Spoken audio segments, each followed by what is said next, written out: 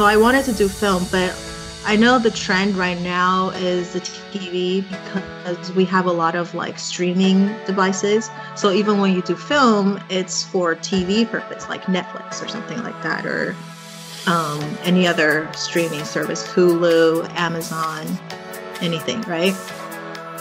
So I think in the lines between film and TV is blurring a little bit more. So we always kind of, nowadays, we kind of categorize film and TV together.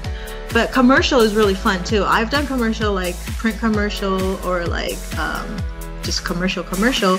And that is always fun because it's very well paid and it doesn't take up it doesn't take up a lot of time too, because it's usually like a day or two shoot and you're done.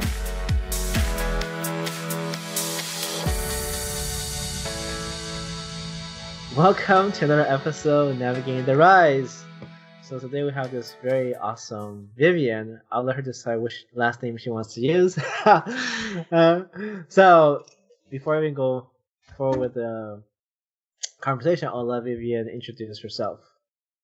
Hi everyone, I am Vivian An, and I currently live in Los Angeles, even though we're doing the Skype call, but we are both in Los Angeles. Yes. So I don't know what, I've been here for about 10 years now, and I've been pursuing acting. That's my primary passion. Cool. So what are some of the major things you have been doing with your acting? Major things. Okay, I guess everything's major. So I've done shows. I've done some TV and film work. There was one that was aired in China, and then there's one that's called Harry Danger, which I was in one of the episodes, and that's a Nickelodeon show. Cool. So would you think that is it easier for you to do things here in like LA, Hollywood versus getting those work in China or Asia or somewhere else, or is it about the same in terms of the approach and difficulty? Well, the China film that I actually got it here because they were doing a collaboration. So it's a China-Hollywood collaboration and they needed actors here. So I was actually hired by casting directors here. I'm sure it's probably a lot more competitive. I shouldn't say that. I think it's probably equally competitive, like China versus here. But the difference being that in China, you're competing with other people who we look similar, the Asians. And here, we're competing with not just the same Asian, ethnicity, but other ethnicities as well. Especially nowadays when they do like Asian ethnicities, they don't just do that. It's usually open ethnicity. So you're like competing with a lot of different, basically everybody. And when they do Asian, it's not just like Chinese, Korean, Japanese, but it's like Asia, like Indonesian, Thai, Vietnamese, it just includes everybody. So I would say it's very competitive, because casting they're just going to pick whoever's best for that role, really not based off of your ethnicity, because that's the movement we're moving into, right?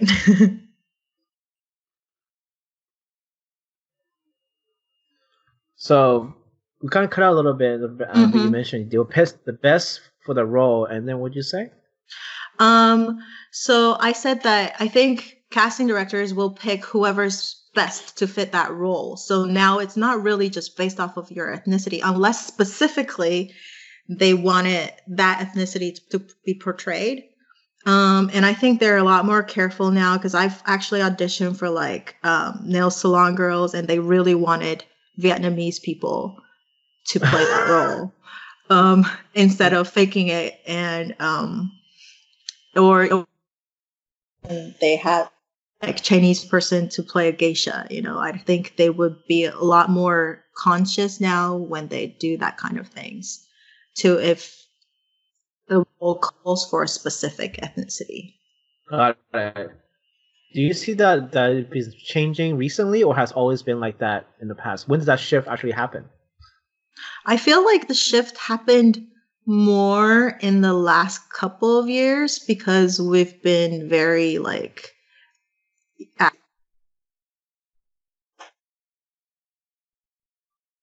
on like wig or something. I see that on Facebook all the time. It's like calling out Scarlett Johansson playing a Asian person, pretend that, right? Um, or so that kind of thing. So I think now they're a lot more conscious. Although, like, I really don't think even if we talk about like Asians, like say for example Korean, Chinese, or Japanese, I think Japanese people are more like easier to pinpoint. But even that, like, I think even among us, we can't really tell sometimes, right? Yeah. On like people who are not familiar with how we look. Yeah.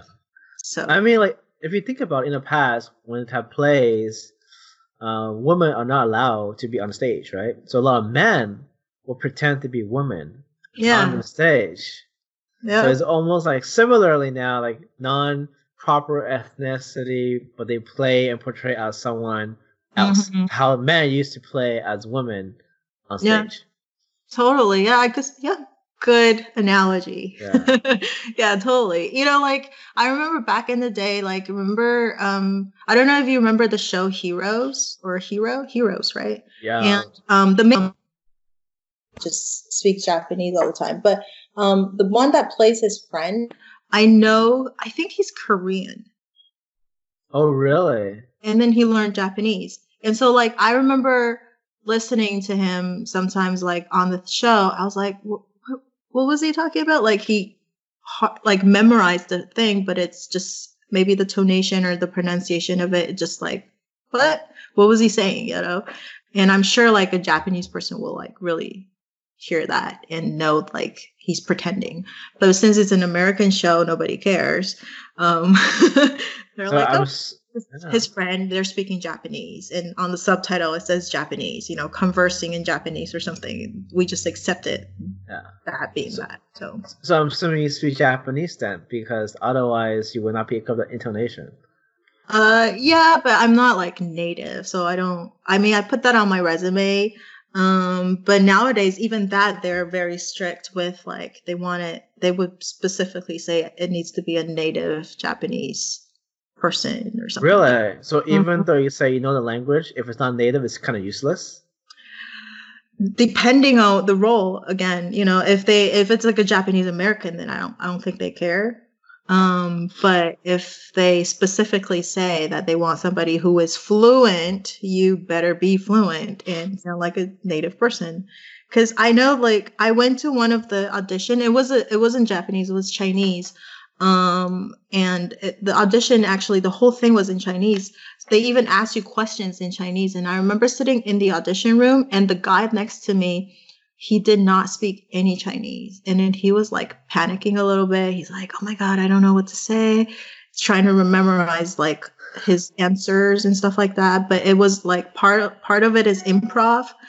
So, I don't know. And he's like, I don't know. I just told my agent that I could speak it, but I didn't tell them how fluent I am. And they just submitted this role. And now I have to speak Chinese.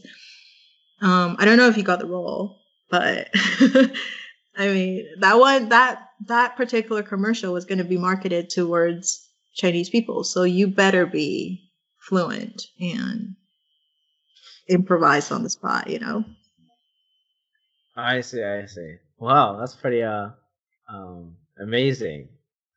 So in that sense, I'm curious, in your line of work, which I'm sure like with acting, there are different kinds. Some gears more towards commercials, some gears more TV show, some gears movies, etc. Which one is more like your focus? I'm sure you can do all of them, but like what's on the one that you prefer to do, or the one that's like near the top of your list? Well, I grew up like watching film. So that, I think that's everybody's thing. You want to be a film actor. That's like the cool thing. But I think film, film is a lot shorter. It's condensed. So I wanted to do film, but I know the trend right now is the TV because we have a lot of like streaming devices. So even when you do film, it's for TV purpose, like Netflix or something like that, or any other streaming service, Hulu, Amazon, anything, right? So I think, and the lines between film and TV is blurring a little bit more. So we always kind of, nowadays, we kind of categorize film and TV together. But commercial is really fun too. I've done commercial, like print commercial or like just commercial. And that is always fun because it's very well paid. And it doesn't take up it doesn't take up a lot of time too, because it's usually like a day or two shoot and you're done.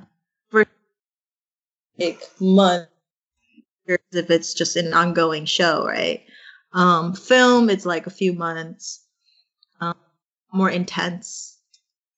So that would be the main difference, I think, because I know people will like disagree with me. There's like acting differences and that kind of thing, but that the duration is, I would say, also like different, like time wise and pay.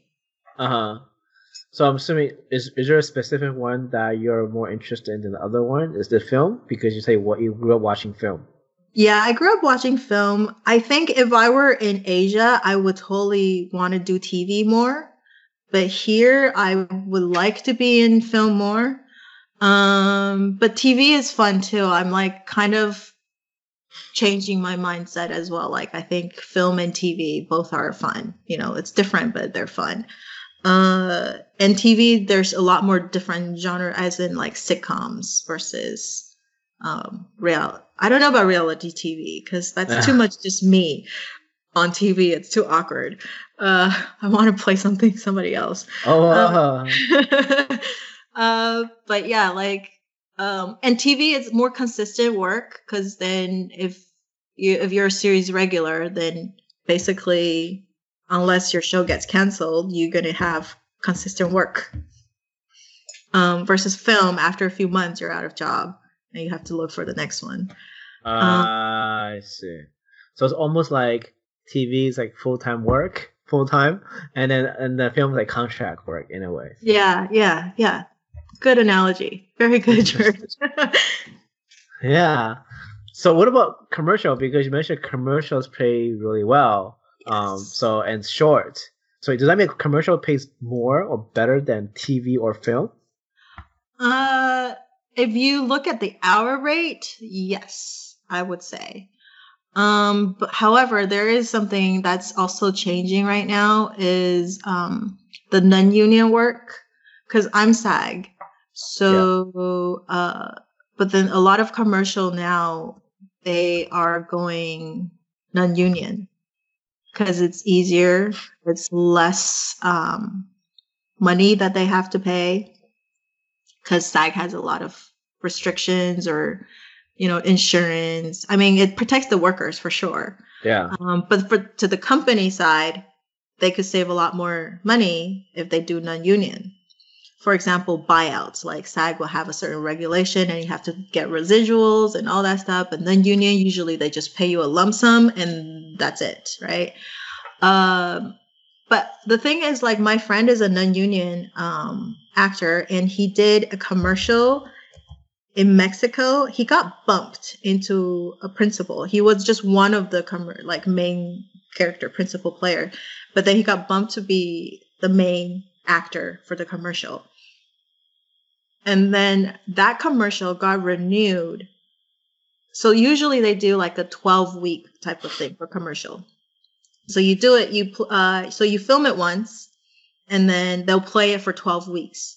And then if they don't want to use that same commercial, they want to change the faces or change a new concept or whatever it is, they will shoot a new one, right? But if they want to save money, they might just buy another 12-week and then play that commercial over again. And his commercial was played for, I don't know, he said he got renewed like 6 times.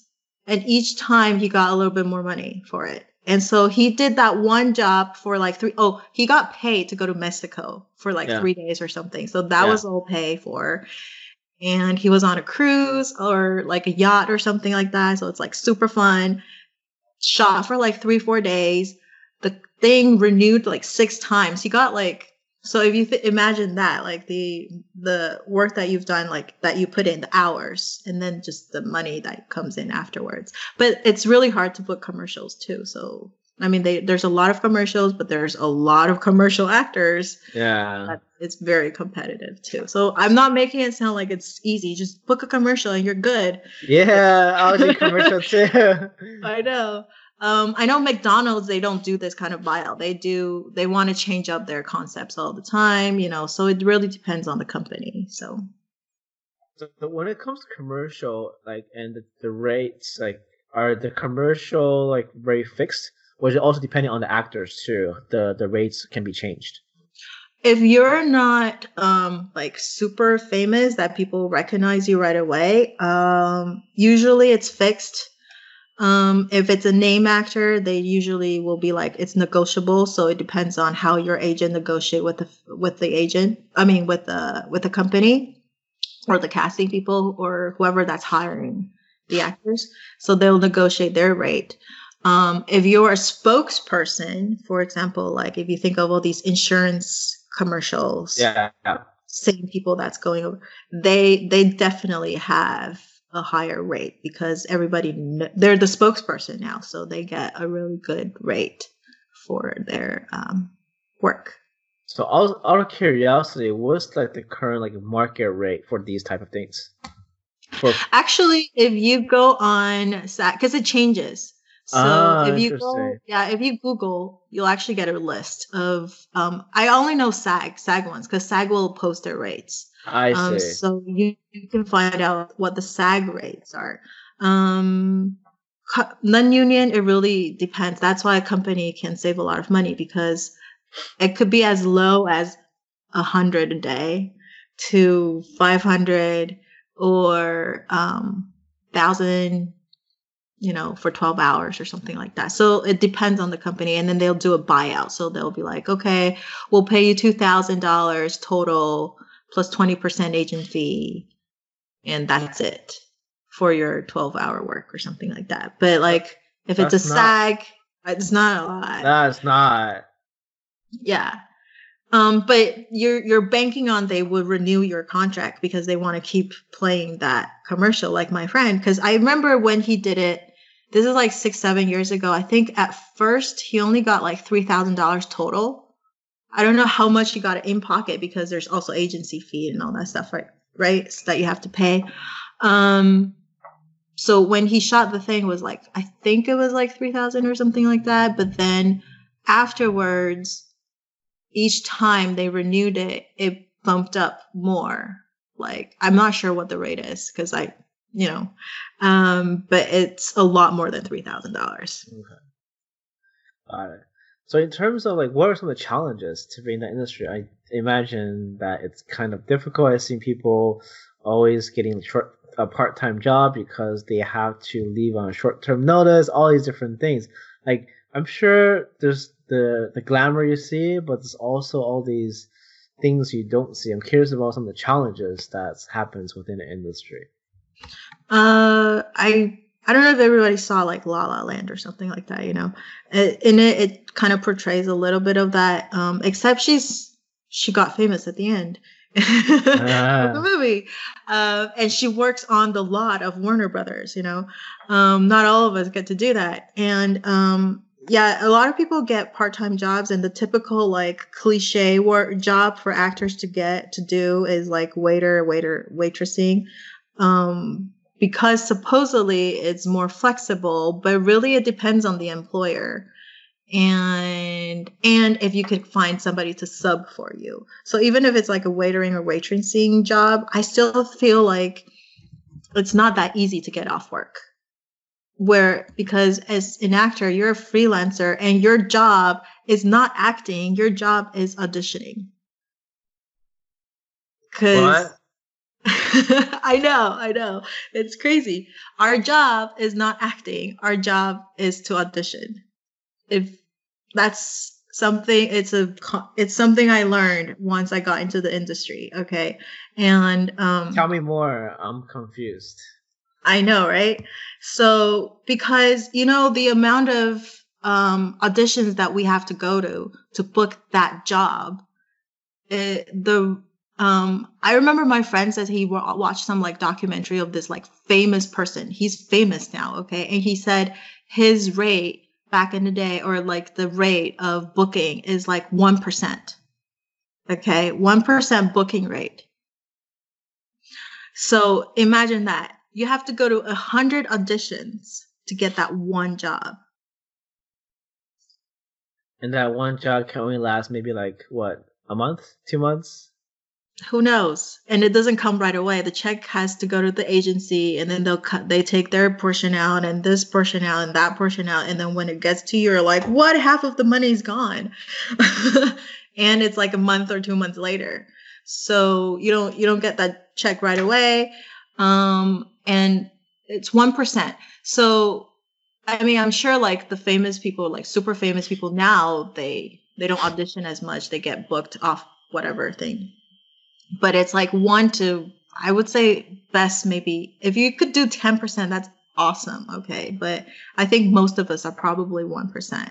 So if you think about that, like our job really is to audition. And I know a lot of people, because of their job, because they need a survival job. So that's a term I use now, because I always use like, oh yeah, it's a job. I don't really want to do it. And I'm doing it for the money. So it's survival job. Okay. So my survival job, or anyone's survival job, it's like it's really hard to get the time off, because you don't get nowadays, because everything's a lot electronic. And so, and casting people, I know they work so hard.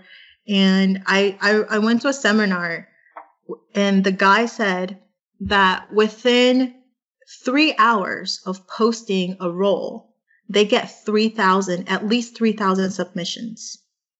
And they have to go through 3,000 people and even more. That's the first 3 hours. So after that, there's going to be more coming in. So it could go even more, right? And so they have to go through that however many people, and then shrink it down to like 30 people that they want to see, if they could see that many people. Okay. And then that 30, they have to choose that one person for the job. Interesting. I would imagine now they will use like how when people apply for jobs now, they use the ATS tracking system to filter things. Wouldn't they use something similar to filter these kind of things too, to go through all these applications? No, but see, this is different, because applications, like a regular job, is probably easier because you based off of like the skills or whatever. But acting is based off of your look. And yes, your skill, but you have to see that skill. So I know when you submit, if you have your picture and a reel, like a video or a short clip, you'll be pushed more up to the top of their list. So they'll see you first. And then it's the people with just a video or just a picture. And then the people with no video at all, just a picture. And then the rest of you guys don't have anything on your thing right now. They will look at you last. So that's how they go through those. And they have to go through every one of those to get a feel if this person would be a good candidate and worth their time to come in and see. Because they're going to have to rent a space and do a time slot and see all these people too, to gauge if you can act. And so it's not just about like acting. Sometimes people get really nervous, and if you can't act in front of a casting director, imagining you have to act opposite of, like, I don't know, somebody famous, somebody really hot, I don't know, Tom Cruise, who's hot right now, people, George Clooney, I don't know, I'm so old school. Or like somebody who's or like, I don't know, Anne Hathaway, Scarlett Johansson, or somebody, like you might get like speechless, and you get like starstruck or something, and you can't even say your lines. So they want to make sure that also that you're not weird. Not weird. So that's how they have to see you in person. So, and they do a lot more, like nowadays they do a lot more self-taping, so they could actually see a little bit more people than having them come in and give them a time slot. So the self-taping thing is, and then once they get that first round of self-tapes, and then they'll choose from there who they want to see in person. I just realized something. I think there's a big business opportunity if I want to get into that space. The system is just so broken. The way they do things, it just feels so broken. There has to be a better way. Really? Like how? Because think about it, on the applicant side, you go through all this effort for that 1% chance, right? Mm-hmm. And on the casting people's part, it's like you have to sort through thousands of people. It's like there has to be a better way than going through the manually looking through. There has to be a way to where they match you with, where they filter the relevant bookings to you, so your ratio percentage of booking, right? And so more to 1%. And similarly, on the casting side, they can actually just only look at the one that's the most promising. So I think there's a lot of way to make it better. I think it's broken, in my opinion. It's really broken. I don't know, until they come up with a better system. I'll do it. How about that? I'll do it. Because I can't think of any other ways that you would be able to do it, because you have to see they don't spend that much time. That's why if you send in like a super long clip, they usually just watch the first 10 seconds of it, and they already have a pretty good idea if they like this person or no, so that's why like headshots, they said, is really important. You want to make sure that when you submit that headshot, it reflects that role that you're submitting for. And that's why actors need to get like a million different headshots. And also there's like also branding. There's a lot of like things that going on. So the main thing is like people think like actors get into this and they just have to act. But our job is actually auditioning and market yourself. Because you're a product, right? And you don't know who you are, what you are, why people will hire you or buy you. You don't get hired or you don't get picked. So you have to also like brand yourself a little bit. Like if you're known for a certain thing. And I know I argue with people about like branding and stuff like that, but they're like, nope. People can only remember like 3 things, the top 3 things that you can do. Maybe after you're really good at those, and people will be like, okay, and maybe you have to be the producer or something to create your own content and let people see you play a different side of you. But if you think about like the people that are acting right now, they play very similar roles. Got it. Except for like, I don't know. What's his name? The one that plays Meet the Parents. Oh my god, I just can't remember his name. It's okay. It's probably not that important then. No, he's famous. Everybody's like, oh my god, he just can't remember his name. Because I want to say Dustin, but it's not Dustin. It's somebody. Robert De Niro. Okay, that sounds familiar. I don't know. I don't know any of these people. So I know the old school people. Robert De Niro is like 60 or something now. Oh, okay. I guess he's not in my top of the list. Yeah, because he used to play like really serious roles only, like all these mafia. Oh, I see. Like Meet the Fockers, okay. Now who he is now? Got it. Yeah. Doing comedy stuff, but he still could do the serious stuff because people know that he's very good at it already. So you have to be really good at whatever you do, and then an opportunity comes and you get to do a completely different thing, and people realize, oh, you can actually do that too. Then you can branch out and do different things. But yeah, I was told that you have to be really good at what you do and focus on that one thing.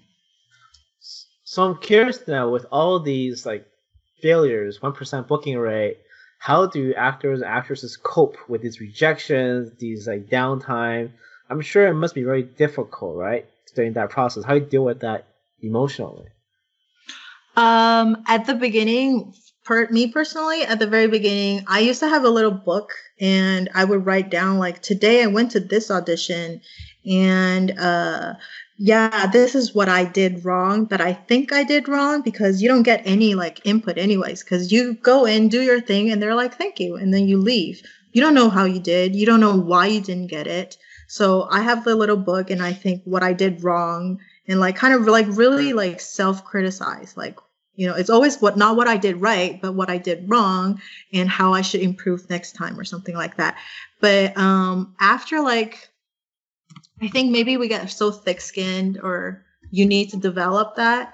After a while, I'm just like, after the audition, I might like beat myself up a little bit in the car and then I go on with my day. Like, you just kind of have to forget about it. And I would say if you don't hear back within a week, you probably didn't get it. So, and there's a lot of things that go into it that you're not picked because it could be like they cut your role. They don't need that scene anymore. So it has nothing to do with you. Or they want a taller person because they hire another person who's taller. Or they need a shorter person.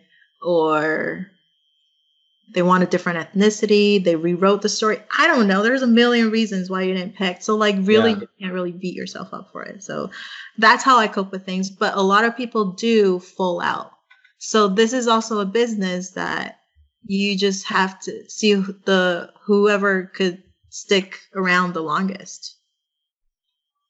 So and just never give up and just keep going and keep going and keep going.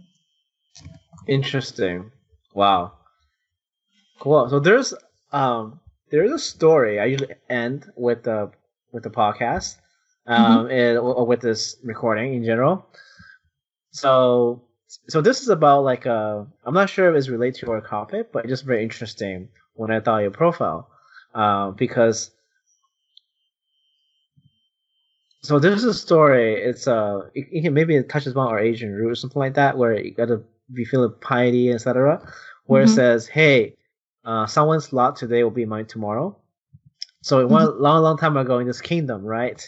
So there's a rule that when a person reach 60 years of age, right? So he pretty much old, etc.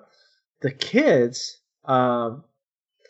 who are still there, they have to give a mat for the parent to sit on to guard the door until he dies. So he basically, after 60, he sit on the mat in front of the door night and day until he dies. Okay, so what happened then is the brothers, the older brother asked the younger brother, "Hey, can you go find a mat and give it to father so he can sit by the gate from now on?" But the younger brother was really devoted to his father and think it's unjust. So he got the mat and he cut it in half and gave half of it to the father. "Sorry, Dad, Father, you have to sit on this mat and watch over the gate from now on." And the brother asked, "Wait, why didn't you give him the whole mat?" So the younger brother said, "If I give it all to father now, it'll be a trouble down the road." And then the older brother was really confused. Why would be the trouble? And he's like, and he said, "Well, no one stays young." The younger brother said, "No one stays young forever. The other half is for you." And then the older brother said, "For me, why?" The younger brother then said, "When you turn 60, won't your children be distressed if there's no mat for you?" And then the older brother in that case realized that his own children will face his own issue. And so what happened then, decided to fight against that rule and overturn that rule in the kingdom. So what basically that story says is that the law of someone else's today will be mine tomorrow. So sometimes we are so filled with self-importance that we find it difficult to perceive the stark reality of our end. So that's that story in general. I'm curious about what do you think in terms of how it relates to your life or just in general. So you're saying like somebody, if it applies to somebody else, one day it'll also apply to me kind of thing? Yes. Okay.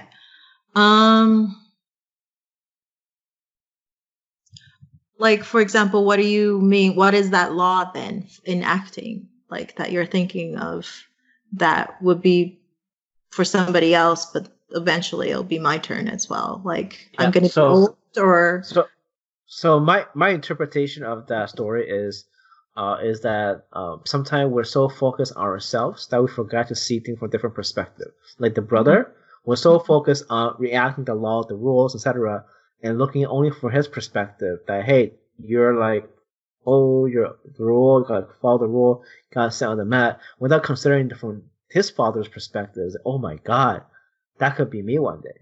It took his younger brother to make that awakening to have his change of his stark reality.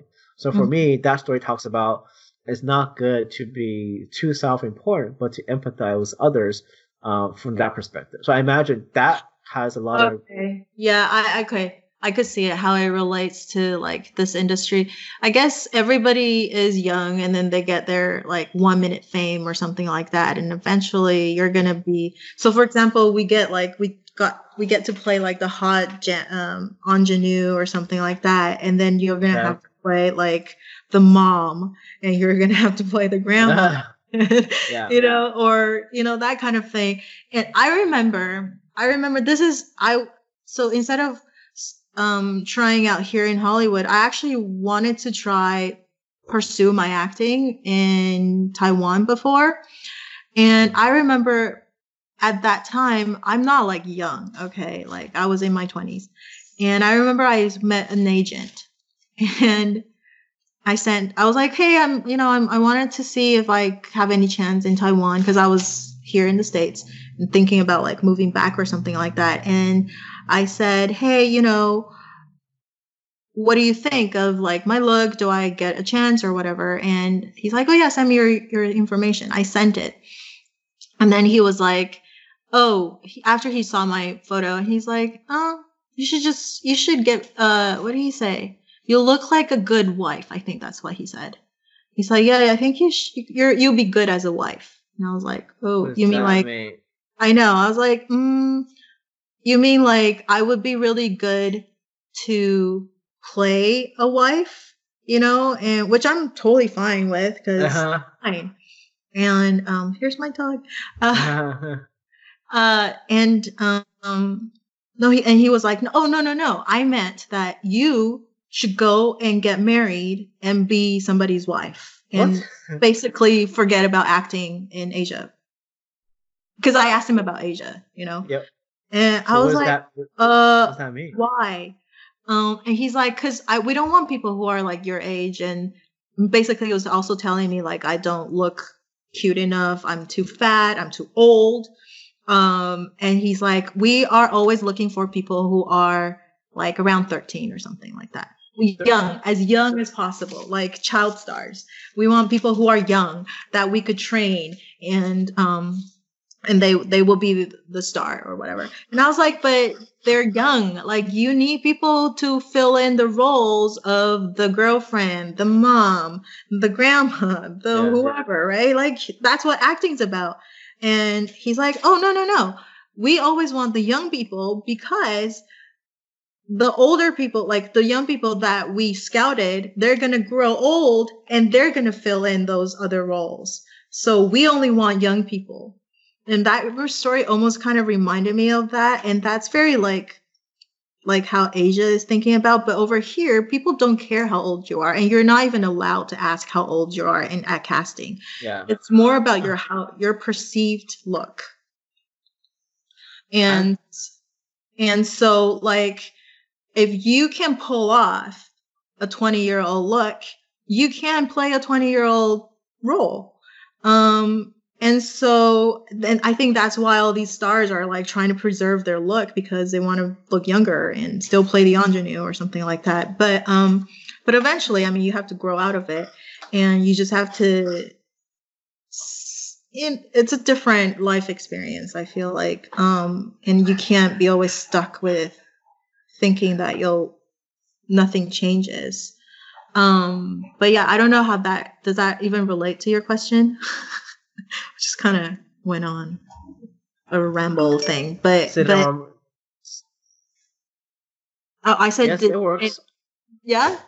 But yeah, I mean, I would love to be able to play act when I'm like 70s or 80s. I don't care what, like when I got into this business, I was thinking I want to be famous and I want to act against all these like cute boys or whatever, you know. Yeah. And And, then what and, happened? yeah. Or like I didn't really like myself. So I wanted to be somebody else. So I think that's what acting's about. But then after I take acting and I realize acting is about knowing yourself and what trigger yourself and actually loving yourself and understand yourself. And no matter which role you play, you're playing a snippet of yourself, like a different side of you. Trying to get into the psyche of that character, but it's still how you interpret that character. And that's why we have auditions, because everybody perceives the characters a little differently and everybody act a little differently. And so whoever acts the most interesting way gets the job. And so it's not me pretending to be somebody else playing this role, but it's me playing this role. And I wanted to be like the A-list, and I would always play the main character. But now, like, my mindset kind of changes as I grow a little older, that I think I don't mind playing a supporting role. I don't mind playing a bystander. I don't care. I enjoy being on set. And you just have to, I think this job, you have to love the job. You have to love being on set. You have to be okay with having just a one line or have no lines. Sometimes, I don't know if you noticed, sometimes like some people kill the scene with no lines and you remember their work, even though they just appear in that one scene and they killed it. And so when I was in acting school, and the teacher is like, there's no small role. There's only small, like, people, you know, like you make that role small, but there's no small role. Every role is written into the scene or the film or TV or show for a reason. And you're there to serve that story. And without this person, the story can't go forward. And so you're important no matter how little your lines are. And it's not about that. So it's about telling the story, serving the story. So for people who are not in your field, for example, people who are in general, like inside, who are just non-creatives, they're doing spreadsheets and other things like that, how can they support people like you who have appeals to mass audience? I think there's a few different ways. Like, for example, if you have money, that's even better. As you know, most of our actors we're starving artists. As we've talked about, like survival jobs and all that stuff. So if you have a little bit of money, it's always good. I think there's always people like me and other people, you know, filmmakers too, that they're trying to create their own content for some monetary wise. I mean, we try to do it like for free, but because it's our passion, but it always helps if we can actually, because most of the actors are willing to act for free because we just love our job. But then it's really hard to get technical people. For example, sound, editing, like all these post production, or even like special effects. You know, these people cost money, and if we try to do everything we could, but the quality wouldn't be as good. And so, you know, by donating or something, you can become like one of the executive producers, you know, for the show. And so that's one way of helping. And or just by contributing your own story. I think we're always looking for people with different stories that we wanted to help, you know, to spread and help for other people to relate. You know, I think everybody has their own unique story that they can share, and people can get inspired from it, you know. So if you have stories that you want to share, I think that's really helpful as well. You know, brainstorming and that kind of thing, or just, you know, giving feedbacks, I think always help. Or just like your emotional support, being our fan and just like our every single post or our fan page or something like that. I always get really happy when I see like new followers, and get really sad when there's like followers dropping. I was like, why, so that's always really helpful. And then lastly, I think when we do have things coming out, it will be really, really helpful to share our product with other people, because we only have so many people around our sphere that we can influence, and by having more people spreading the final product out, it would really help, and just support. It's really just like that emotional support. So I think every time someone tells me that I'm doing a really good job, or like my story touched them or something like that, it gives that, it makes me feel really good, and I want to keep doing what I'm doing. You know what I mean?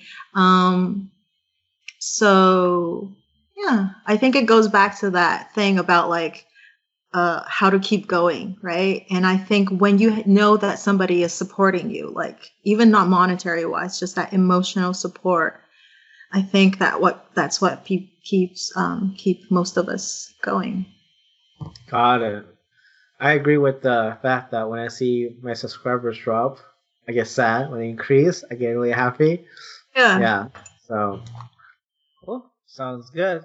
Just want to have a takeaway. I completely agree with that. Like, even with K-pop, they want to train their people and do it the way they want to do it. I think it's a typical Asian culture in the entertainment business.